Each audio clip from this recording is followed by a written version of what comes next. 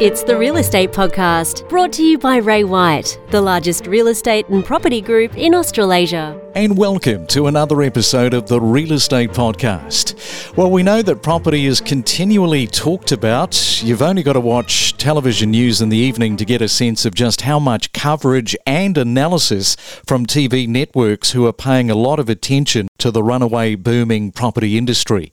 Everybody is talking about it, including us, surprise, surprise. And we know if you are buying or upgrading an existing property that mortgage rates, your borrowing capacity and how much deposit you need is a big part of that equation of doing that. And a mortgage broker shouldn't be skimmed over. You really need to do your due diligence in this area as well. And to help you understand all of this a little bit better, we're going to talk to Marissa Schultz from Rise High Financial Solutions. Welcome to the Real Estate Podcast, Marissa. Thanks, Craig. It's great to be here. And has it been a hectic start for you in 2022? Oh, look, it's definitely started off with a bang. It's been extremely busy. I think, we've still got record low interest rates. There's definitely still huge interest from buyers, lots of growth as well, which is great. So we're very, very busy and enjoying helping lots of people. You know, there's lots of commentary at the moment. As the year starts, there's all these commentators, economists, of course. They all come out with their predictions, don't they, in terms of what they think is going to happen. Can that be a little bit frustrating for somebody in the mortgage game like yourself? I mean, that's always been the case. There's lots of people that have their predictions, and I guess the reality is no one knows exactly what's going to happen, when it's going to happen. I guess there are some fundamentals that we do know. It's just the timing that we need to confirm. So, for example, we do know that interest rates will eventually go up. In terms of the timing, there's a bit of question around that, and some economists are predicting that's going to be a little bit earlier than we originally expected. Every capital city in Australia has experienced incredible growth over the last 12 months, and Adelaide, where we're from, has seen over 21% growth in the last 12 months. And that sort of growth is fantastic, but it's unsustainable to continue at that level moving forward. A lot of the economists are predicting that, yes, there will still be continued growth in 2022, but will that growth slow down, and at what rate, and when will we reach our new normal level, the new stabilisation? So I think, most people are sort of on the same page in terms of the fact that the growth is going to slow, but we are just going to reach, a new normal level, particularly in Adelaide. That's definitely the expectation. And having a look at the borrowing capacity, how should people go about increasing their borrowing capacity to purchase more property in this market?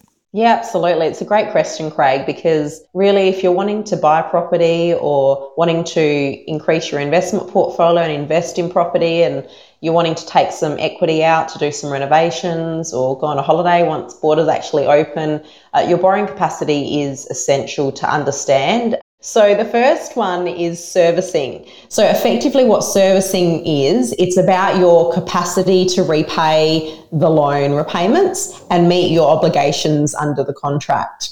So what the banks look for here is they want to see what your income and expenses are first and foremost. And then they're also looking at things like your assets and liabilities. So really what they're trying to determine is, can you actually afford the loan repayments for the loan that you're applying for? With this servicing, they actually apply some buffer rates. So sometimes we have clients that come and see us and they're comfortably meeting their loan repayments. But when the banks look at them for a refinance or for increasing the amount of debt that they have, they're actually going to apply what they call assessment rates to the calculation and basically calculate it as if the interest rate is 3% or more higher than what the current interest rate is, if that makes sense. It's interesting too, because some people run into some difficulty with credit cards, car loans, things like Afterpay. How does all that impact? Because it is going to have some sort of an impact on somebody's credit. Yeah, absolutely. So when someone applies for a loan application, one of the first things that the lenders will look at is all of their liabilities and their existing financial commitments. And most people are aware of that and consider, there are things like your existing home loans, your existing investment loans, your existing personal loans and car loans. But a lot of people don't realise how much their credit cards will affect them.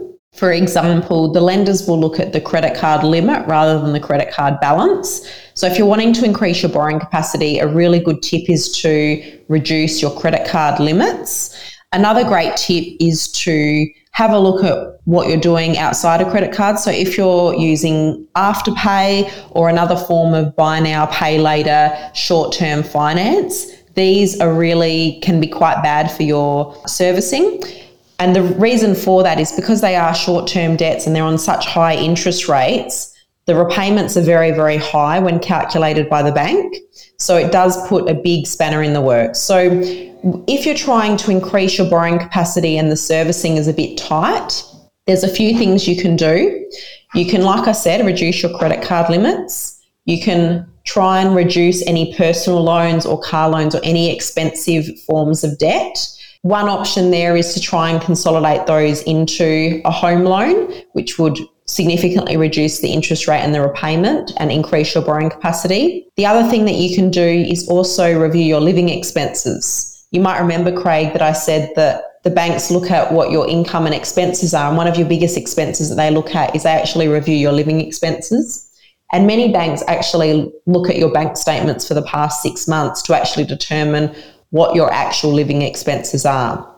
So if you can reduce your living expenses and spend less on discretionary spending before applying for a loan, then that's going to significantly increase your borrowing capacity and going to allow you to borrow more for the purpose of buying property or refinancing property or getting equity out of property. Okay, so that's the first part. You've got 2 more parts. What are those? So the second thing that the banks look at is security. So that is, what equity do you have available in existing property that you own, or what deposit do you have? So obviously, the more equity you've got and the higher the deposit you've got, the lower risk the bank perceives you are, and the more they might be willing to lend you. So one way to increase your borrowing capacity from a security perspective is to look at your existing properties and see if there's a way to add value to those existing properties without spending too much money. For example, could you do a quick cosmetic renovation? Could you add a room or a bathroom or something of that nature to an existing property? If you don't own any property currently, then one way obviously to increase your position from this perspective is to enhance your savings and try and save more money. So, Marissa, can somebody at the moment, in terms of how the market is, buy a house with no deposit? Yes, it is possible, particularly if it's a house that they're going to live in. If they are wanting to buy a house with no deposit, there are a few options available to them. Firstly, one option is if they've got any family support that can help them through a family guarantee. But even if they don't have any family support, if they've got a good rental history with an external property manager, and they can show that they've been able to meet regular repayments of their rent that are going to be equivalent to what their mortgage repayments are going to be, there are some lenders that will look at them even if they don't have the suitable deposit.